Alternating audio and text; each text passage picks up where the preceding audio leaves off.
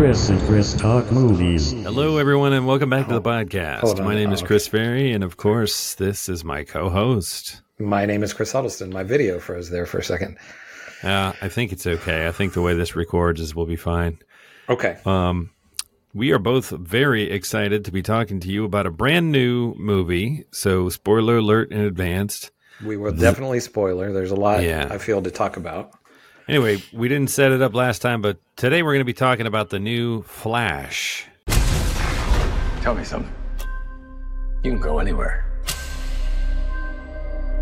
Another timeline. Another universe. So why do you want to stay and fight to save this one? Because this is the world where my mom lives. I'm not going to lose her again.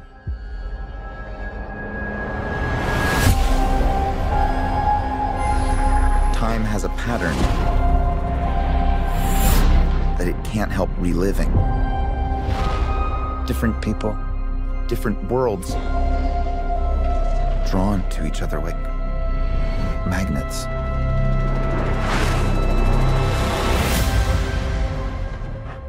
It's my face.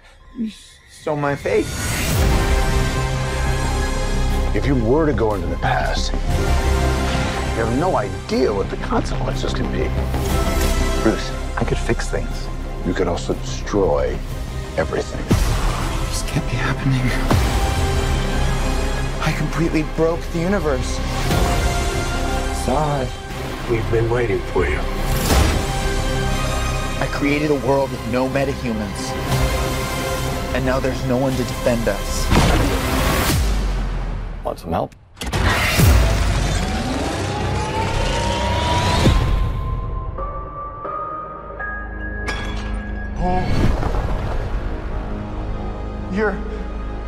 You are? Yeah. I'm Batman.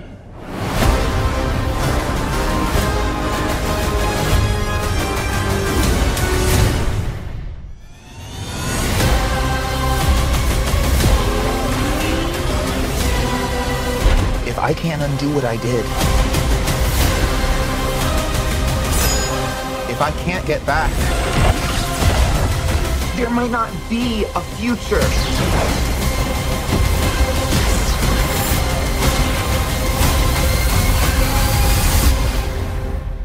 What's the play?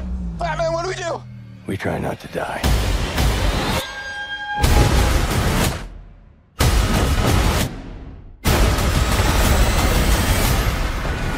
It's not Clark. My name is Kara. I'm Barry. We're Barry.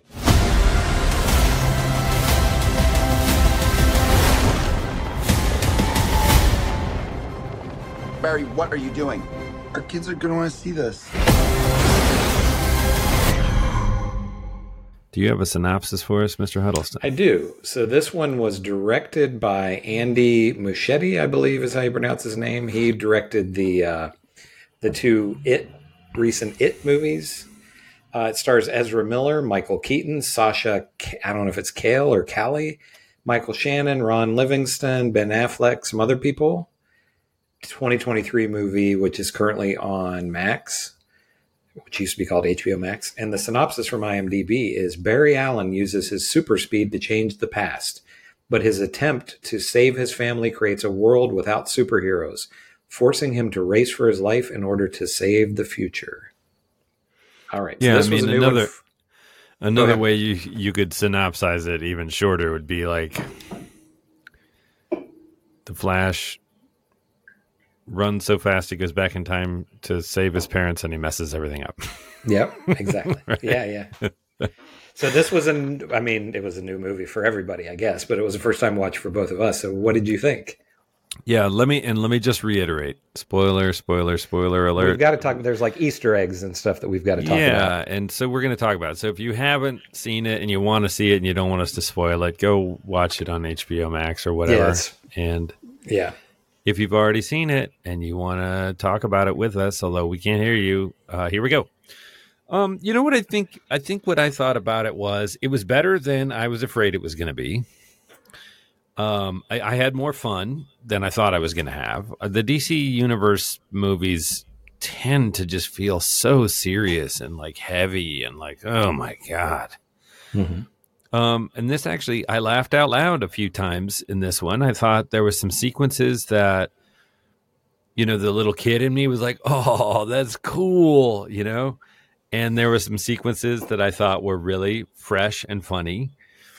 I did think overall the thing felt too long, and it didn't entirely avoid feeling kind of heavy and leaden in certain parts. There's a lot of CGI in this that just feels like they stopped halfway through, like they just didn't render it. You know what I mean? Like, oh, for we sure. can talk about the parts, but I was like, did you run out of budget or hard drive space, or why isn't this fully baked? I mean, there's some stuff that really looks like crap, but the parts of it that I liked, I found very endearing. And yeah, I mean, I guess I was expecting sort of more of the same with maybe a few highlights, and it was better than that. What did you think? Yeah. So, as you said, definitely the worst part about it is the CGI, and it's not always terrible. The movie, I would say, and I know some people who, if I said, hey, watch this movie, are going to be like, I tried to watch for like 15 or 20 minutes and I couldn't take it.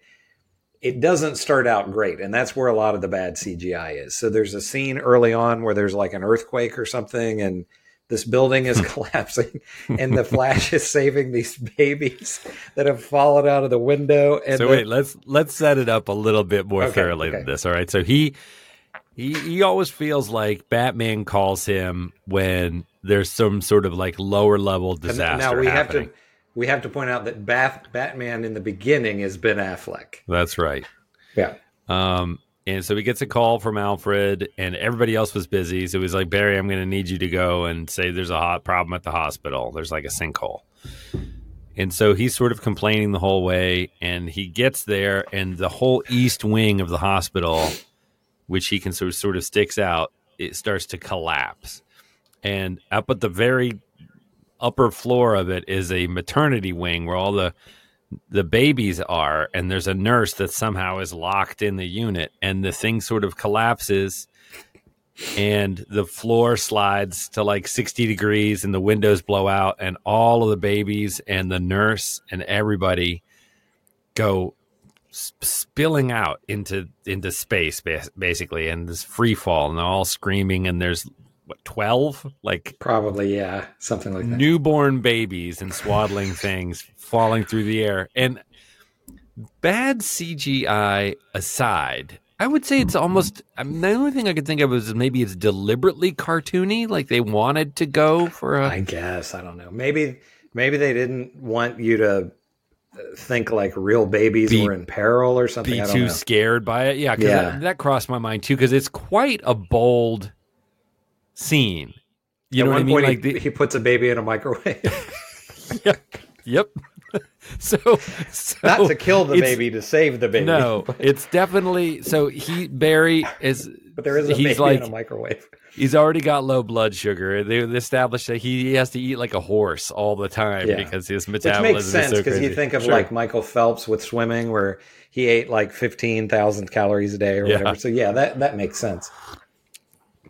So he's already started off on a bad morning because the woman who knows what he likes at the coffee shop is out sick that day, and he's got a chatty guy instead who just won't make a sandwich. So he got low blood sugar, and he's sort of taking this all in. He goes into like high speed mode, and he's clocking all of these babies in midair. And, one baby has got there's a whole box of scalpels that has come open, and the scalpels are all headed right at the baby.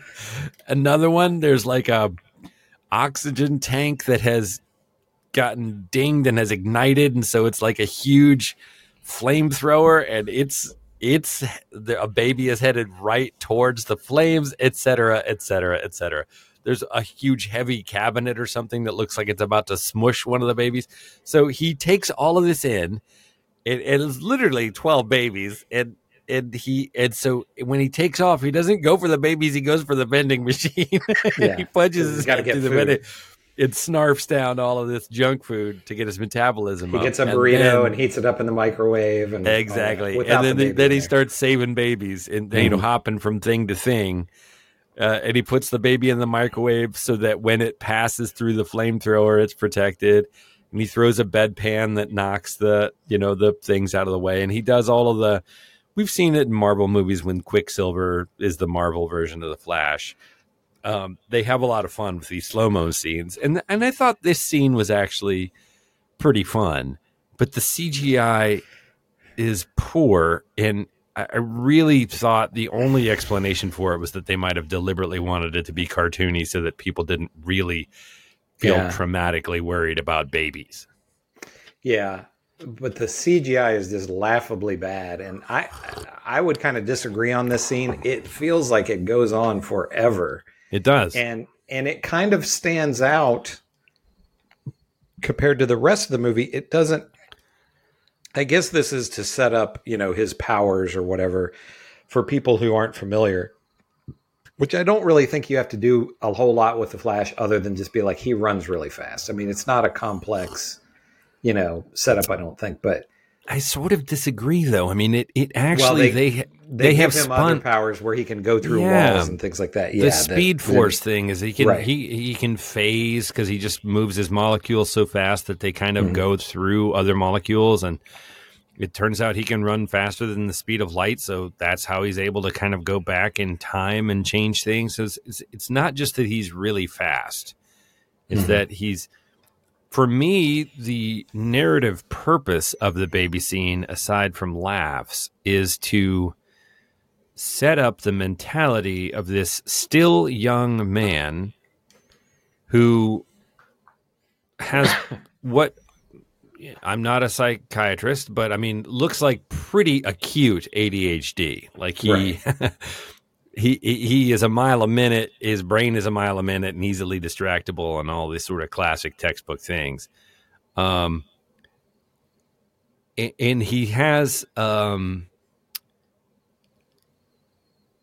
call him cocky isn't quite right, but I think this idea of I can save them all, I can fix it, right? I have time. I'm fast enough to do it all. And that is the kind of mindset that we want to establish with this first scene, because even though he is told explicitly, don't mess with the timeline. You can't go back and say, Batman says to him, our loss defines who we are, right? And if you go back and you change that, who knows what else you're going to change? It could be cataclysmic. Don't do it. And he says, yeah, but I can do it. Right. And so he does it. And guess what? It messes up everything. So narratively, I don't think it needed to be that long. But narratively, for me, that scene was about showing us a young man who hasn't had the life experience, I guess, as a superhero yet to know.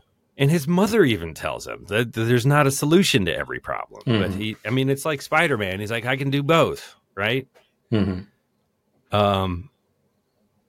There was a lot of Spider-Man echoes in this depiction of this character for me. You know what? I didn't really think about that, but yeah, now that you say it, I agree. So one thing that I think we ought to touch on is Ezra Miller himself. So I don't want to litigate, all the problems that he's had and all the issues with him and everything. I want to judge this just on his performance. And I didn't particularly like him in the Justice League. I thought he was kind of annoying. And I was anticipating not liking him in this, but I actually did like him, and I thought his performance is good. So essentially what happens is his mother has died in this, she's been murdered, I guess, and his dad has gone to prison for her murder, even though he didn't do it. And so Barry Allen, the Flash, finds that he can run fast enough that he can reverse time. And this opens up these a multiverse or whatever. So he goes to another multiverse and finds another him who is not a superhero. And I thought his performance was really good in terms of, so the main timeline, I guess you say, Barry Allen is a little bit older, and this him that he meets is 18, and a little more. So the him in the present or whatever is a little more mature than this other one, and I thought he did a really good job of displaying the differences between them. And so then when the movie really picks up is in this other universe or alternate timeline or whatever, there is no Superman. There is Batman, and he knows that Batman is Bruce Wayne. And so they go to find Bruce Wayne, who is retired or, has quit or whatever, because Gotham has become this really safe city, one of the safest cities in the country. And so he has, given up. So when they go there, it is the Michael Keaton, Tim Burton, Bruce Wayne. And so things really start to take off then, I felt. And I wonder, and we'll get into later, I think we can get into, this movie didn't do well. And I think we should talk some about, what we think was the reason for that.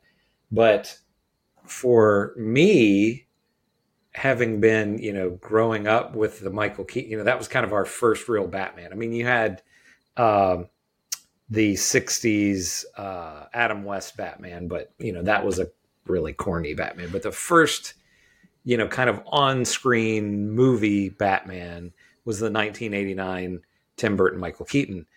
And so I was just in heaven with all of that stuff with Keaton. And they have the Danny Elfman music. And I kind of wondered if it was just going to be a cameo, and it's not. I mean, he's in it for pretty much the second half of the film, probably for an hour, I would say. He's pretty much Batman in this movie. Oh, yeah. I mean, yes. We do see Ben Affleck, but this is really, if you had to say, well, mostly who plays Batman in this movie, it's Michael Keaton.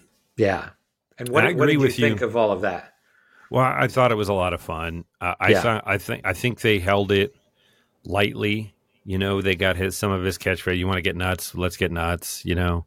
Yeah, I'm Batman. And he has young Barry has roommates that are really funny, right? Yeah, that was funny. That's the moment that he realized that Batman does exist. He goes, so there's no Superman, there's no Aquaman, and the guy's like, is he like a magic mermaid or something like that? He's like, what? No, he's like, he can swim underwater, he can breathe underwater, he can talk to fish. You can control the water. He's like, so like a magic mermaid. It's literally what you just described. I thought it was really fun. And then the girl goes, I'm Batman. And he turns around and he goes, wait, what'd you say? And she's chugging a soda or a seltzer. And she goes, and she belches Batman. Yeah. And everybody laughs. And I just thought, this is so much fun. This is as much fun as I've had in the DC universe. I thought this was pretty well written and with a lot of good dialogue, Yeah, it is pretty well written. I mean, the comedy is sophomoric, and I don't think it chimes all the time. Like, he's got two coworkers that are basically, they're just dicks. It's a guy and a girl, and they're just like cartoon frenemies. They're sort of his friends, but all they are is mean to him, and the time that in the way in which they're mean to them it feels comic booky. So there's a part of me that's like, some of this movie is, painted as though it's a comic book. Some of this movie is painted as though it's a part of the DC franchise. Part of this movie feels very Marvel Cinematic Universe wannabe, which is sort of different than comic booky. And so none of it, for the most part, the whole thing doesn't quite gel. Those different ribbons don't weave seamlessly into, one cohesive thing. I sort of felt like, okay, well, this sequence is cartoony. This sequence feels like a Marvel knockoff. This sequence feels like DC Universe. But to be fair, there were some sequences I'm like, this sequence is really enjoyable. Like some of the times I think it's really funny. There's a scene early on when the Ben Affleck Batman, while he's saving the hospital, the Ben Affleck Batman is chasing down the bad guys that caused the whole thing. And his bat jet comes in and a hatch opens and sort of deploys the Batmobile. And he goes screaming off, and we're street level following the Batmobile, chasing this car. And he goes skidding around a corner and like shifts gears. And then it cuts to these school kids that are just like grade school kids that have just on a school trip. And they're just like, whoa, awesome. And it takes a moment to remind us why we love comic book movies. It's that kid in us that's like, oh, that was cool. And it was cool. The sequence was genuinely cool. So that worked, Yeah. There's a lot of that in this, especially with a lot of that, the Ben Affleck stuff. There was a lot of bad CGI with that too. And one thing this is a very nitpicky thing, but one thing that kind of annoyed me a little bit with that is he's talking with the Flash while he's on the motorcycle or whatever. Right. And, they're on comms. They've got like comms. Yeah, they have comms. But they know each other's identities. Right. But he's still doing, the Batman voice. Well, right. It's like, why do you have to do the Batman voice when he knows? And he's like, Bruce, blah, blah. I don't know. That's a very nitpicky thing. But I really felt like once you get to it seemed like all of the good CGI was the Keaton stuff. And there was a lot of that, what you're talking about, where it seems where it's just like, wow, that's cool. Because of the ability to use CGI, they were able to have him be much more active and mobile than he ever was in the Burton movies. Right. So there's a lot, Still can't, the cowl still doesn't let him turn his head, but right. They had a body double, or they sped it up so that his jujitsu and everything actually looked pretty dope. Like the jujitsu and all of that. Like, that looked good. And you have a little bit of this in the Burton movies, but they do a lot of him, flying with the cape. Yeah. And also with the Batwing, there's a whole bunch of sequences of him flying around, and it, rotates and all. And so all of that, there was a whole lot of, wow, this is just awesome for me in all of the Keaton Batman stuff. Yeah. Which I'm getting into an aside here, but I think we should talk about, how this movie performed. And it kept me thinking why they couldn't have just done a third Keaton, just made it a whole Batman movie. You know what I mean? Yeah. Yeah. I don't know why, they're always trying to set up a franchise and a spinoff and all of that, but you could have used a lot of the elements of this Batman's gone into retirement, and you could have even had kind of played with a thing of he's kind of, it's been 30 years since he's been seen. So he's almost just sort of a legend at this point. Right. People don't even know if he was real. But there's this alien, who's invaded, and so Batman's got to come out of retirement. You could have had Superman in this. It wouldn't have had to have been whatever. But we haven't talked about her yet. So we've got, it's not Supergirl. It's Superman's cousin, but I don't remember the character's name. I'm not sure what she was called. So she was fine. They go looking for Superman, and they find a Supergirl, super young woman. I mean, 20 something, and she's pretty badass. She talked one thing. This is an old man comment, but she talked like, all of the singers. Damn it! Who's the singer that sings? Billie Eilish. Yeah. Yeah, they all sort of talk. They've got sort of marble mouth thing that they do, and she's doing this too. It's the very a la mode. I'm like, oh wow, and she's super cool. Because she talks in this sort of lazy mumble mouth way, and I don't know, it irritates me, but I'm sure everybody else loved it. But she was pretty badass, and they got to have some fun with her knocking people around. But then, Yeah, so cool. Zod shows up, right? Zod shows up, and it's down to Keaton Batman and this Superwoman and the two versions of the Flash to try and stop him. But he shows up with a bunch of Kryptonians. It's not just him and the big guy who is huge. I'm like, so there's a giant now on your planet? That's what I wondered. Not just a big guy. He's like he's a literal giant. He's like twice the size of anybody else. And that's something that I thought about because on Krypton, they're just people. They don't have superpowers on Krypton. You know, it's just on Earth that they have the superpowers. So he's a giant guy that I don't know. So it's not just Zod and the big guy and his female lieutenant. It's they have like a whole army. It's a whole bunch of them. And so then you end up having this sort of CGI karate fight where it's basically your heroes and then a bunch of ninjas. It's a bunch of fighters in black that are really hard to beat. And this goes on and on and on. And I very rarely do I find these sequences exciting because it's all the same. There's moments.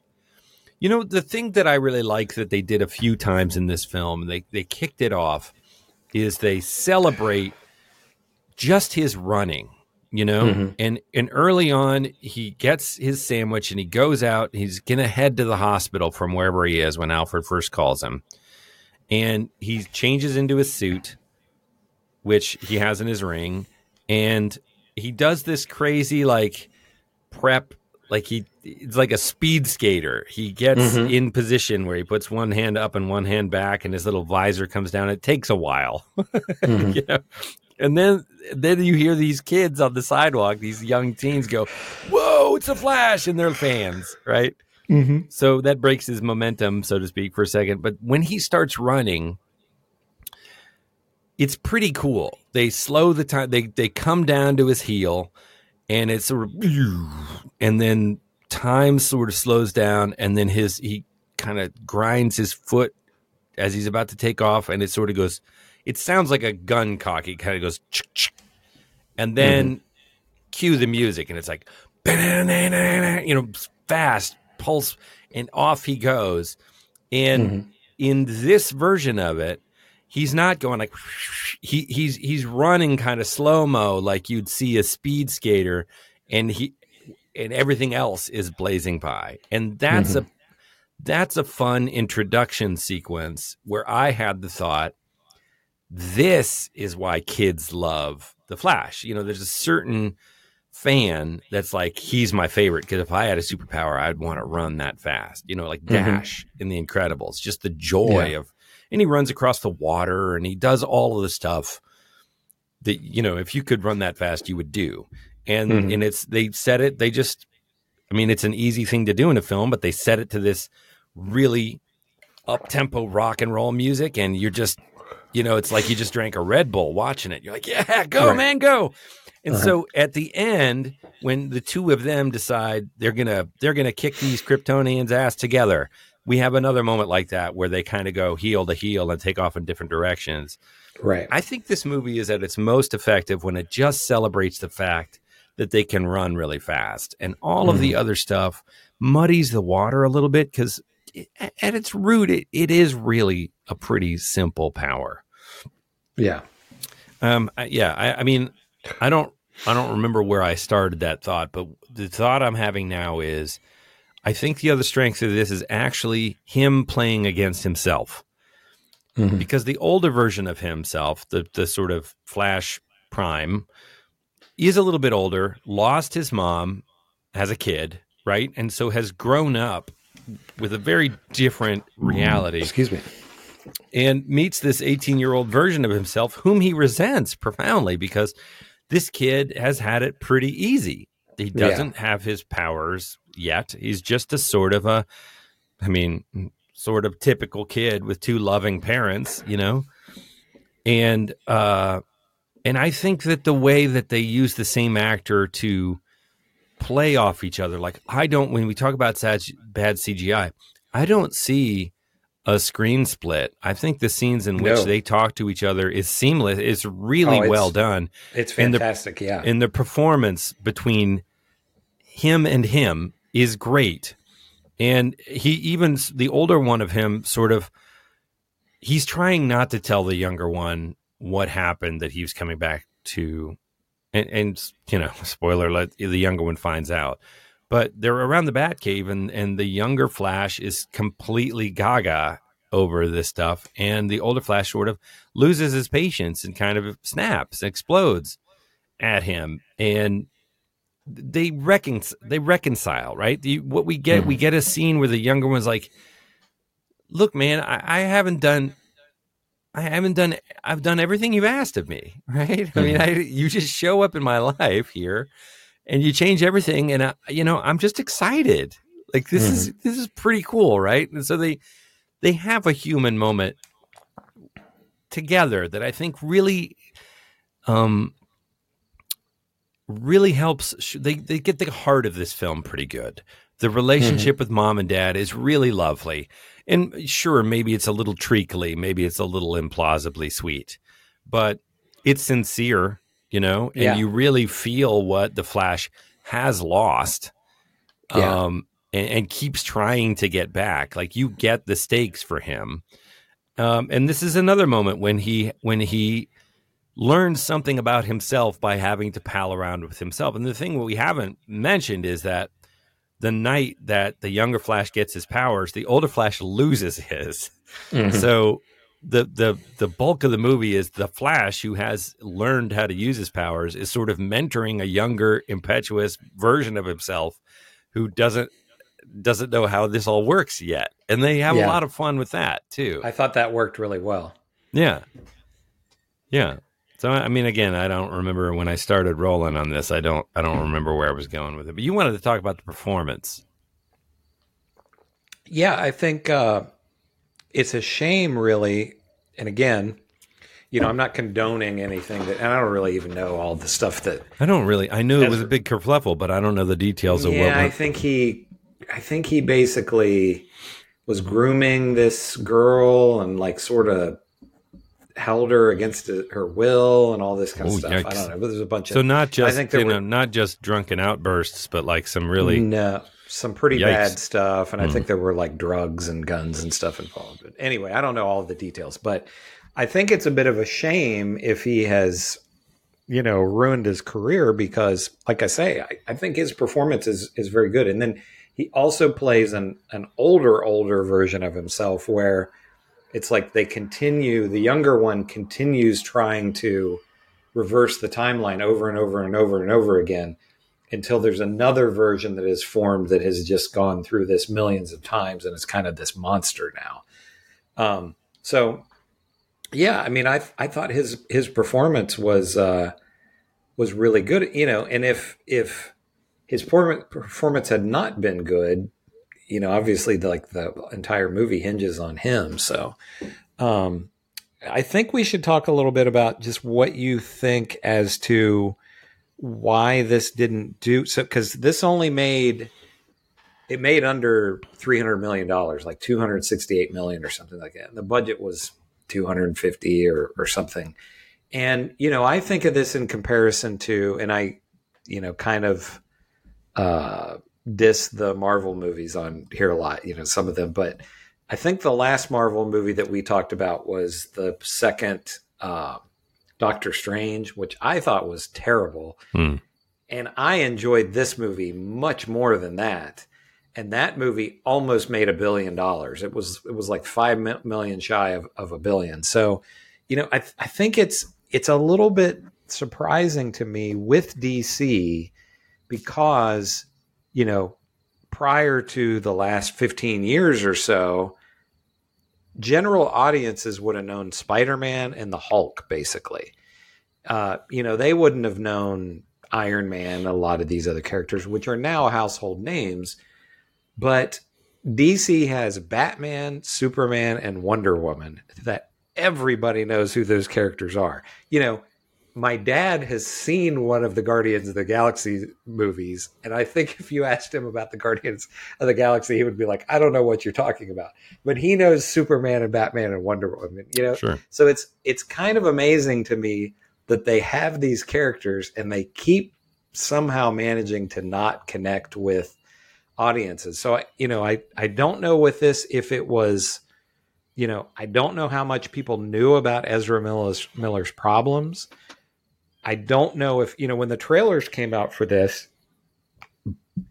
I think everybody, our age was like, oh, damn, they brought back Michael Keaton as Batman. But, I got to thinking about it. If somebody's under 40, probably, they weren't around when those movies were made, Right. So they have no real attachment to those. And so go ahead. And the joke at the end, of course, when he quote unquote fixes everything is, Bruce pulls up and he's like, oh, phew. And my dad is, what he does is he moves there's a Hail Mary they do to try and get his dad out of prison, where they have some store video footage that Bruce Wayne has cleaned up for him. And that the hope is that it'll show his dad's face in the cleaned up footage, and that will exonerate him because there's an ironclad alibi. And the original thing is he never looks up. You don't ever see his face. So what Barry does when he fixes the thing he first did to save his mother, he undoes it. He has another idea, and he moves the can of tomatoes, the rack of tomatoes that his dad was going to the store to get, higher. So his dad has to look up to get the tomatoes, and then he gets to the courthouse, and he is exonerated. And it's like, haha, he saved it, and he saved his dad, right? Yay. And then he goes outside, and Bruce Wayne pulls up, and it's George Clooney, right? So you go, the joke is, well, you still change something, and they've been having fun with casting all throughout. But I don't know that anybody would remember George Clooney's Batman, right? Even George Clooney would like to forget those Batman. He famously has, he brings it up a lot in interviews that like he destroyed Batman, and all that. But I thought that was the best gag in the movie. But I wanted to ask you about there's when he goes to the different multiverses, there's basically, he runs and then he sort of winds up in this almost like an arena, like a ring with all like the different timelines around him. And there's a scene, and it's purely done for fan service. And on the one hand, I thought it was cool, but on the other hand, it was kind of silly, where it's the different universes are just sort of like planets, like these big balls with people. And then they'll zoom in. And so they have Christopher Reeve Batman, and I'm drawing a blank on her name, but the Supergirl from the 80s, like she comes in behind him, and they're just sort of there. We had the Adam West Batman. You see him for a second, and there's even George Reeves, right? There's the original. There's Christopher Reeve's father, the Batman, and there is the Flash from, and I don't even know what that was from, like an old Flash movie from the 40s or whatever, with the kind of Mercury helmet. And and it's funny because it's in black and white. So is it a black and white universe because it was a black and white movie or whatever? And then we have, again, these were strictly for fans, and it was cool that they included in this. And so, a lot of people probably don't know about this, but Tim Burton was going to make a Superman movie with Nicolas Cage. And so it was, they did screen tests for it and everything, and it was scrapped. There's a documentary, which I've not seen, I want to see, that about all of it and everything. So they even brought the Nicolas Cage, that Superman in, fighting a giant spider. And on the one hand, I thought all of this was pretty cool, but on the other hand, there had to be a lot of audiences that were just like, I don't understand this. Right. Because especially you have young people that might know Keaton Batman, but you have Christopher Reeve Batman, which is even a decade earlier than that, and again, we've got some not great CGI there. So those were cool Easter eggs, but I don't know. How did you feel about that? Did that stuff work for you? Honestly, I was just tired. By that point, we have to say this is a 2.5 hour movie, and it's much too long. And 2 hours would have been fine. 2 hours would have been fine. And I did think that some of that little frosting, they're really sprinkles. Like some of those little sprinkles were kind of fun, but I think they were made too much of. it didn't feel like an Easter egg. It felt like an inside joke. You know, an Easter egg is something you can sort of freeze frame. In my mind, is something you sort of freeze frame, and you see in the background there's a sign that on the wall that if you didn't know to look for it, you'd miss it. Like a little hidden wink somewhere. And these are actually scenes. Like these are actually sequences. Insider joke sequences. But they're just presented so strangely. You know what I mean? Yeah. It's not like it's even part of the story. It's just it's all CGI. We're going to zoom in on this thing now. Yeah, it's all like CGI. Nicolas Cage is not in this movie. It's a completely fully rendered, and the new Diablo video game or whatever, cinematics look better quality than this. It really looks like something I could have done on my computer. It just doesn't make any sense to me. Why? I mean, there's got to be a reason. It's not an accident. I don't know if it was a test. If it was to see, like, hey, if people go crazy for this, maybe we can just make movies like this, right? Can we just make a movie with Christopher Reeve? He's dead. We don't have to give him any money. Right? I mean, right. And we own the rights to his likeness or whatever. That is disgusting, but it makes a ton of sense. Sure, yeah. They're going to do it. They're not going to be like, "Oh, you guys are right. That's not fair or nice." They're gonna. Well, and I mean, we covered the new Indiana Jones movie, and they do the young Indiana Jones with Harrison Ford's blessing. He was involved with it, right? But they're for sure. And I mean, I don't know. There was a Tales from the Crypt episode 30 years ago where they had Humphrey Bogart in it, and it's an entire episode with Humphrey Bogart, and he'd been dead for decades when so it's not like this is completely new, but they are going to make movies with, at some point they will. Well, I mean, they had Carrie Fisher in Star Wars after she had died. But there is a line in my mind, sort of like if you do if you did. I haven't seen the Humphrey Bogart episode, but my presumption is they might have used a little live action, body double stuff from the back where you couldn't tell. Like if you needed a shot of him walking into a room and the camera's behind him, you use somebody that could plausibly double for Humphrey Bogart, and all the rest of it is probably existing footage that they from other stuff. And so, if you look at the contract that Humphrey Bogart had with the studio system at that time, that was probably explicitly part of it's like, we're going to use the cuts that we use, but everything else we as per your contract, we own that.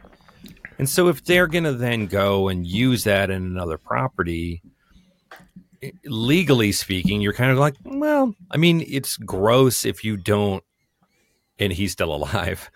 You don't pay him for any royalties on the new movie for using his likeness, but I could see the argument, the legal argument for it. What I'm thinking about now is just computer generating out of whole cloth somebody's image. Like, well, we can make the computer look like Nicolas Cage, so let's just make a movie with the virtual Nicolas Cage in it, as opposed to making up a Superman. We're gonna use Nicolas Cage's face, and there's nothing he can do about it because it's not really him. That's. And we're not going to pay him anything. We're just going to use his likeness and argue that that's like, well, he's a known figure, so it's public property, and he never showed up on set, and we don't use his voice. We paid somebody else who sounds like him. So, or we computer generated that too. I mean, that's where they're going, is they want their cake and they want to eat it too. They want to capitalize on a star-based film economy, right? They don't want to make it with an unknown. They want to make it with a known thing that's going to pull people into theaters, but they don't want to pay that person. And 100%, I mean... And they're not quite there yet, but I think CGI is going there. I mean, it's clearly going to be there in the next 1 to 5 years. Yeah. It'll be seamless.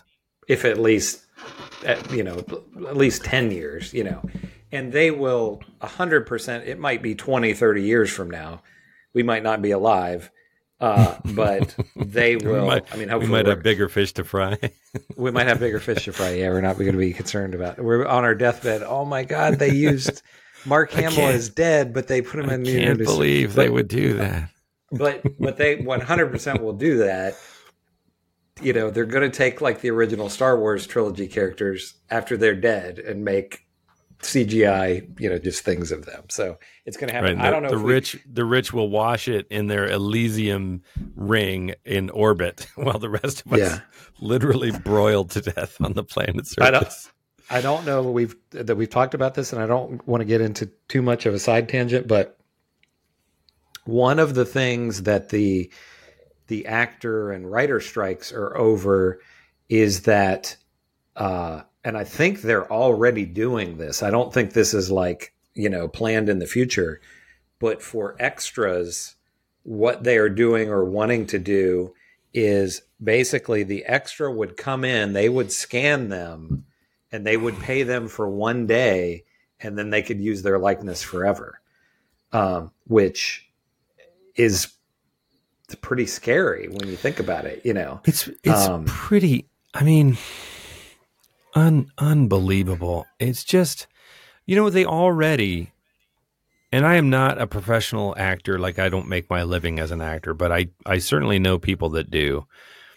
There's already so much of the cost that the performer is expected to absorb, right? You audition. 99% of what you do is audition. You get sides. You spend time working on those sides. You self-tape, right? So they don't have anybody. You're doing all of that work yourself. Are you getting a friend to do it, or you're doing it yourself? Hours of preparation and work. You don't get paid for any of that work. Even if you book the part, you don't get paid for that work. That's just work you do to apply for the job. Right.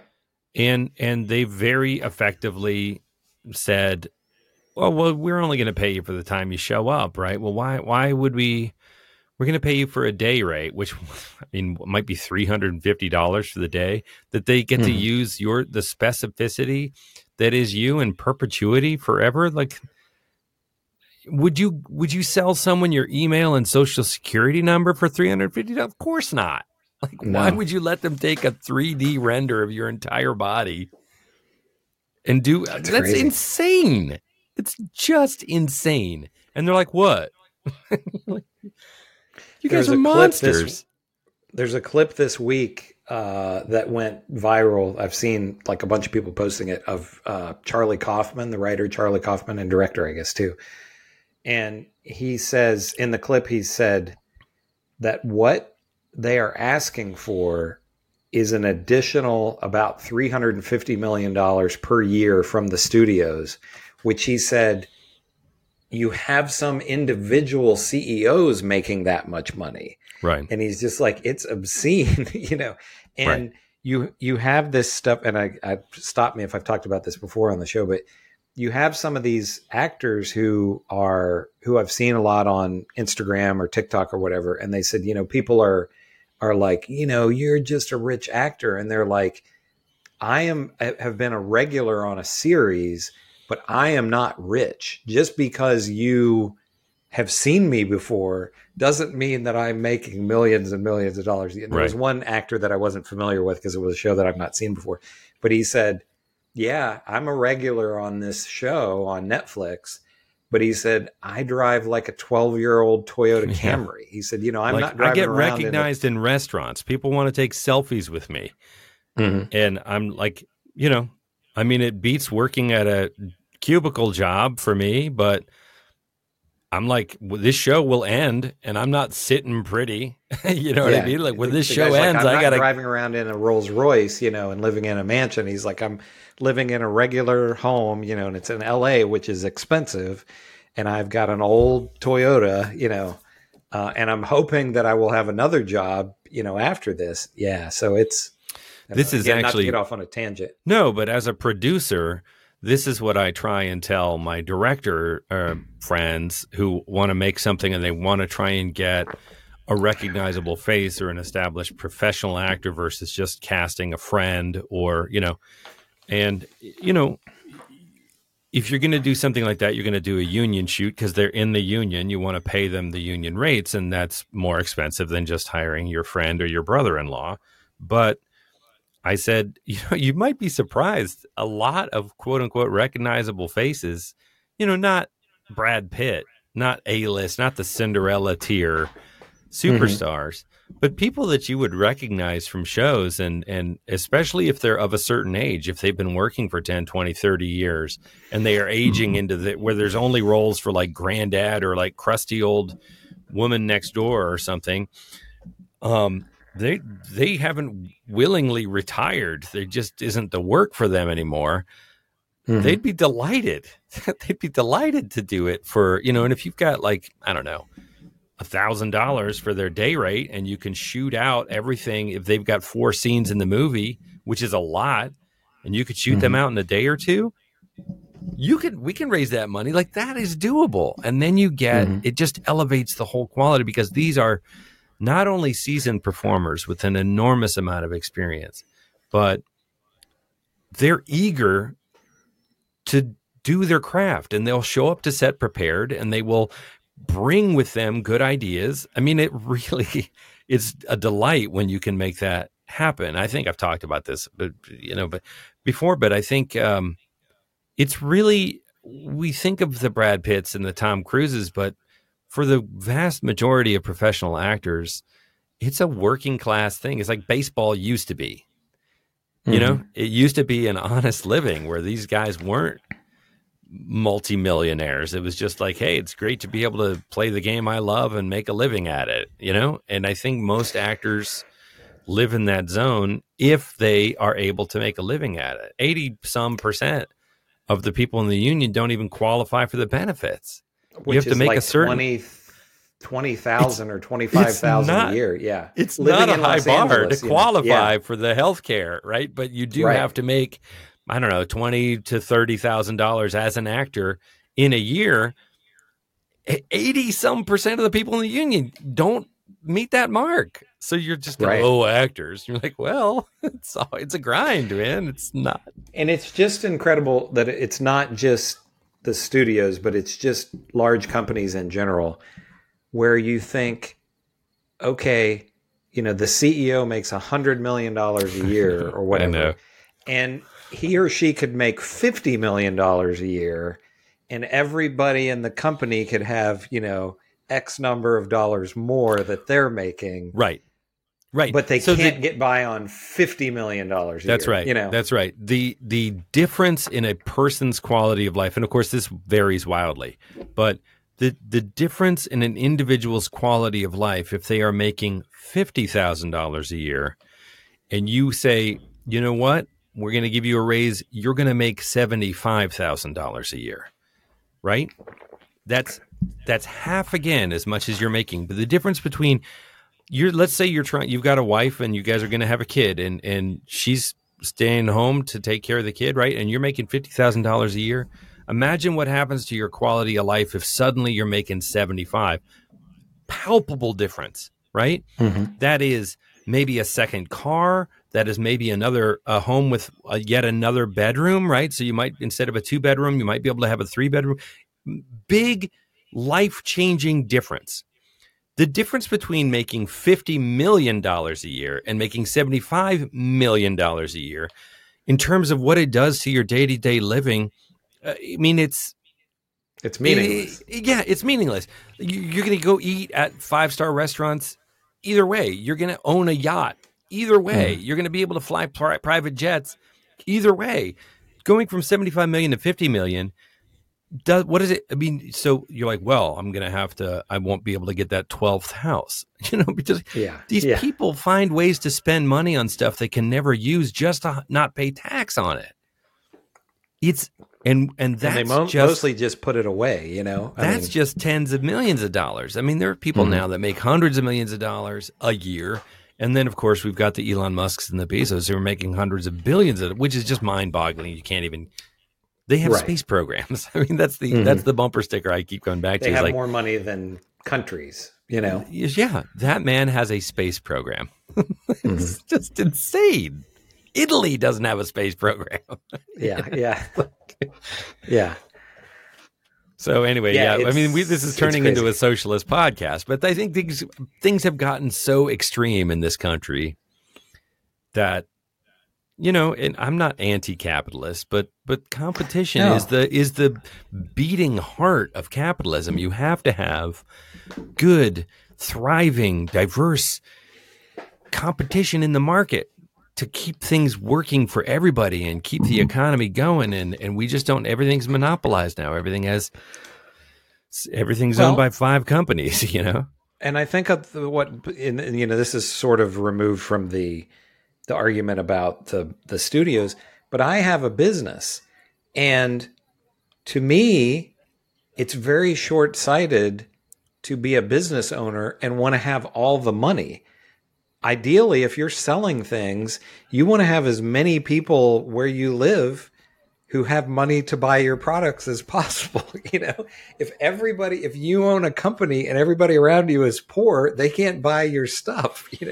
Just from a purely selfish standpoint, you want there to be people around you with money so they can buy things. Right. I don't know. Of course, it's the government that is supposed to regulate all this, but right. The government is compromised. The government's been bought, and to a sufficient degree that it's at least stymied. Yeah, and that's a real problem. I don't know how we get out of that, but the government is supposed to come in and break up these monopolies. That's what it's. If any writers there are writers and actors. You're an actor, but if writers and actors who are striking. If you listen to the podcast, I don't want to speak for you, but I hope that you are able to win out. And I hope that this doesn't stretch into Christmas time like the studios want it to starve you out, Yeah, really, really cruel tactics. It'll end eventually because people want it. People want good content. AI is not smart enough to write good content yet, although they're certainly working on that. I think people want to see good stuff, and there's a place for the popcorn movie. I love me some Lord of the Rings. I'm a little fatigued on the Marvel universe. We're talking about the Flash, but we're talking about the Flash. There's definitely a market for that stuff, but we also harp on this. I miss in the 80s. I miss the just adult drama. I miss the legal thriller. I miss the for sure. Yeah, the mid-budget films. Are gone. It's either low character driven, like Indiana Jones, Raiders of the Lost Ark, perfect example. Like a relatively small movie that ended up being a hugely popular franchise.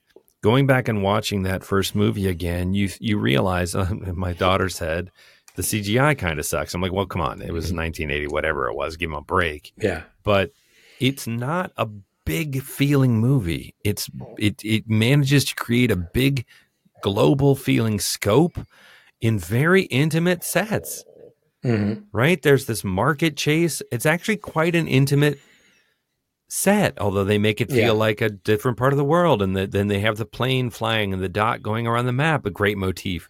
So it does these, I want to use the term homespun feeling ways of spinning a bigger yarn and making it feel like it's the Ark of the Covenant and the biblical, the wrath of God and the Nazis. And it really, it's not that big a movie to have done as big a job as it did. And it's because it's all the pieces, but great performances, terrific casting, great directing, a really story that I think on paper studio execs might have said, I don't know if this is going to work. Like, are people going to like this? And of course it's slam dunk. It's one of the famous home runs of certainly of our cinematic timeline. But, I showed it to my daughter. My daughter loves Indiana Jones, so it can't, it's got to be timeless to a certain degree. Oh, sure. But people don't want to roll the dice on that stuff. I mean, I guess there's studios like A24 that are still kind of making thoughtful, lower budget, interesting stuff, but it's the exception. Very much the exception. Yeah. along those lines, and not to get even more far flung, did you watch the 3rd episode of Ahsoka? Yes, I did. Yeah, Oh, I'm liking I've Ahsoka. not watched it yet. Yeah, I thought the first 2 episodes were great. People have talked about how slow it is, but it doesn't feel slow to me. It's a little, like, compared to The Mandalorian, it feels a little more drama than action overall. And I think part of that is just Rosario Dawson's performance as Ahsoka. Like, she's very stoic, Jedi. Yes, and she's very Jedi. She it's hard to play a Jedi who's supposedly so zen, so stoic is the right word. But also have it be dramatically interesting. Sure. Because they have to care and they have to have feelings. They can't be such masters of their feelings that they can't emote or it's boring. Exactly. Yeah. Exactly. We talked a bit about with the last episode, we talked a bit about the cartoon, which I said I've not seen. And I was reading some stuff this week that people were saying they felt Mary Elizabeth Winstead is miscast in her role. How do you feel about that, having watched the animated stuff?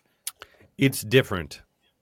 She's grown on me because I think that actor does a good job of primarily what she does in the first 3 episodes is we see her care about her friends. We see her care about Ahsoka and the rest, and I find that convincing. I find her green hair tentacles, whatever they are, a little distracting. As Ahsoka's sort of hair thing is a little distracting in live action. But it looks kind of rubbery, She's depicted I think I said this earlier, there's a kind of an earthier quality to the animated performance. A more maternal. She's tough as nails, but she's kind of the den mother of this crew that's flying around.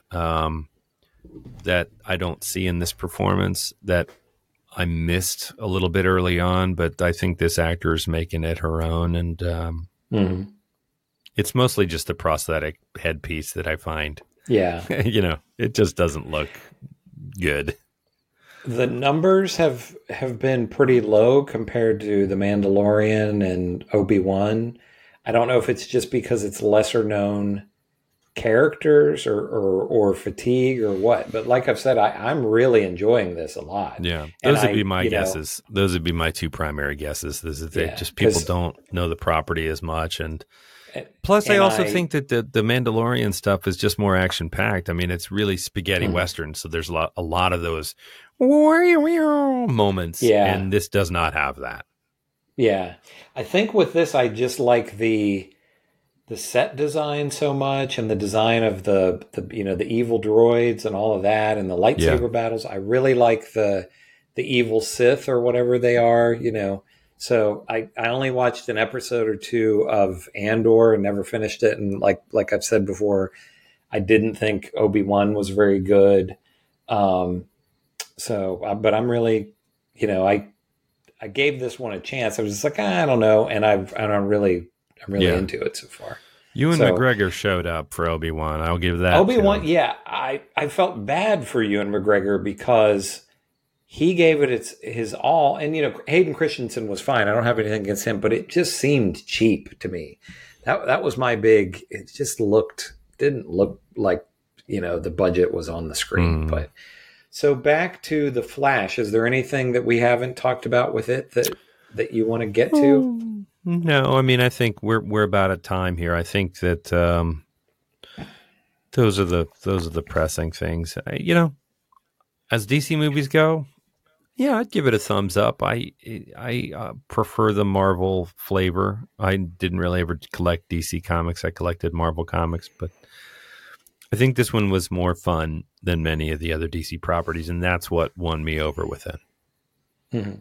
I've always liked both. I mean, I was definitely more into Marvel as a kid, but I bought DC, I bought Batman and, some other, I would occasionally buy a Superman comic and some other things, but I thought Marvel is just such a brand now, and they just feel so generic to me at this point. And I felt like this had one thing that some of the reviews that I read, they talked about, they were like several people that I saw said, "Oh, this was such an ugly movie," and I felt like this had more style than a lot of the Marvel films have had. Again, we talked about CGI problems, but overall, it definitely touched those nostalgia buttons for me with all the Keaton stuff, which I'm a huge sucker for. I loved all of that.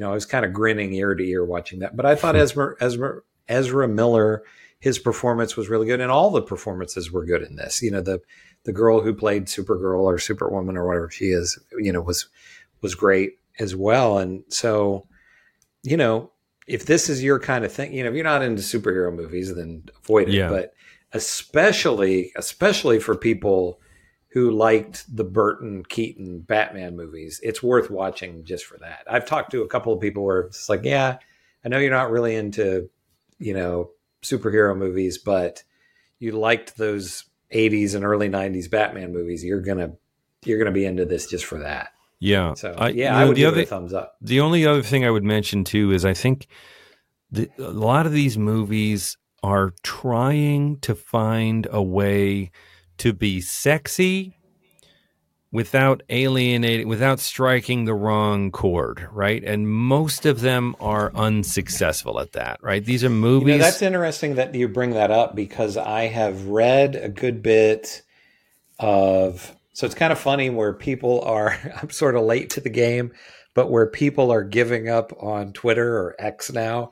And I've really gotten into Twitter in the last couple of years because I kind of gave up on Facebook. And a lot of people have talked about how sexless movies are now, especially with these Marvel movies where there's not even really romance in them. You know what I mean?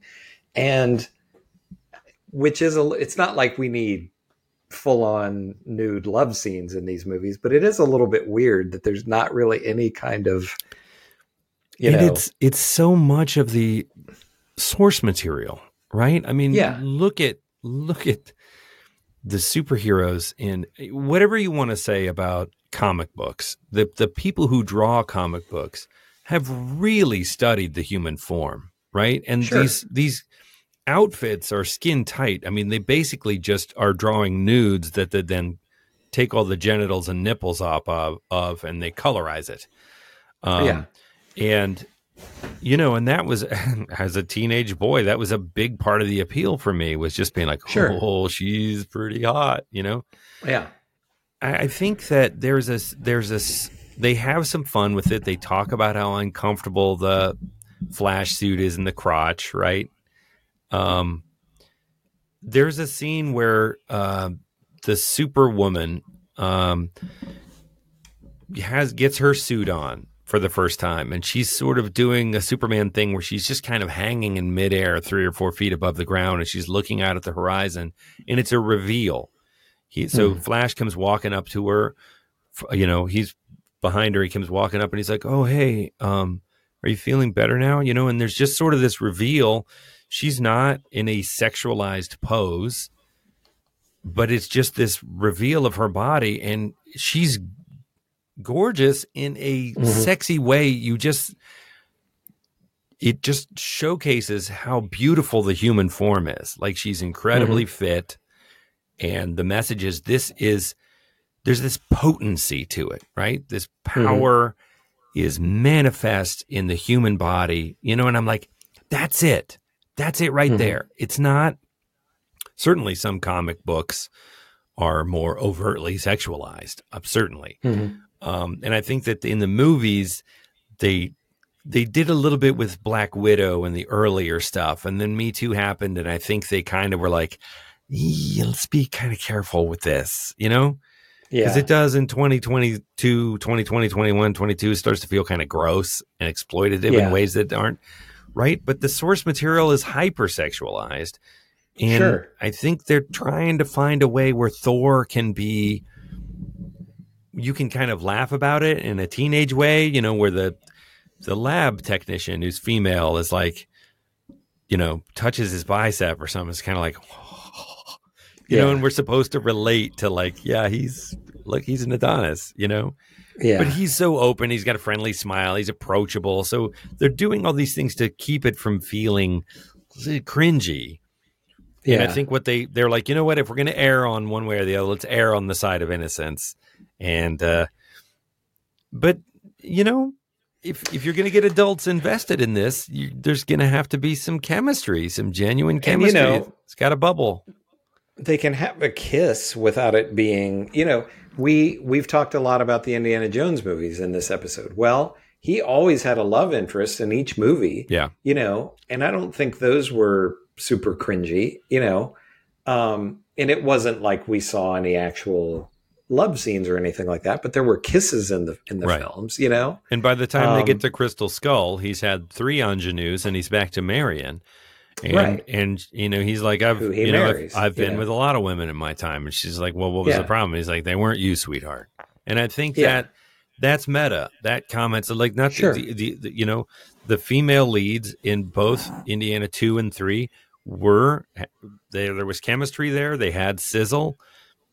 They just never got to. It was never Marion, man. I mean, right? Sure.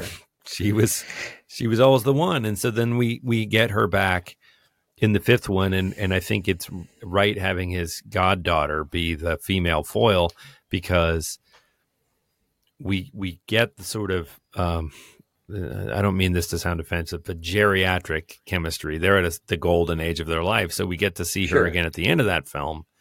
But his female counterpart throughout is family, and not So they get that kind of counterpoint, and that spark in different ways. And again, James Mangold, man, high five, like virtual high five, James Mangold. Oh yeah, for sure. Anyway, we're going on and on, but I don't know what we want to do next, but we're going to do The Wrestler soon. The Wrestler, yeah. Okay, cool. Yeah, we not averted. That isn't really the diverted our attention. Because we were going to do The Wrestler, and then I saw that The Flash had dropped, and I knew you'd already seen it, and I wanted to see it, so I said, "Hey, let's." I watched it try again. This one. I watched it again last night, actually, so it's fresh in my mind. Yeah. So I think it's 2 thumbs up from us. I would recommend it. Yeah, and I mean it's not the kind of, sometimes we give a 2 thumbs up, and we're like, guys, if you have not seen this movie, you got to go see this movie. I don't feel that strongly about it, but I enjoyed it. I've watched it twice now, so it's like I had fun with it. Excuse me. Excuse me. Chris and Chris Talk Movies at gmail.com. That's our handle. We're on the socials. Like and subscribe, blah, blah, blah, all that great stuff. Thanks for watching. We're going to watch The Wrestler, a very different film. I can't believe I still haven't seen it, but so if you want to watch that one, if you want to watch that one with us for next time, I'm sure there's going to be a lot to talk about. And I guess unless you have anything else you want to add here at the end? No, I think that's it. Then Chris and I will talk to you all next week.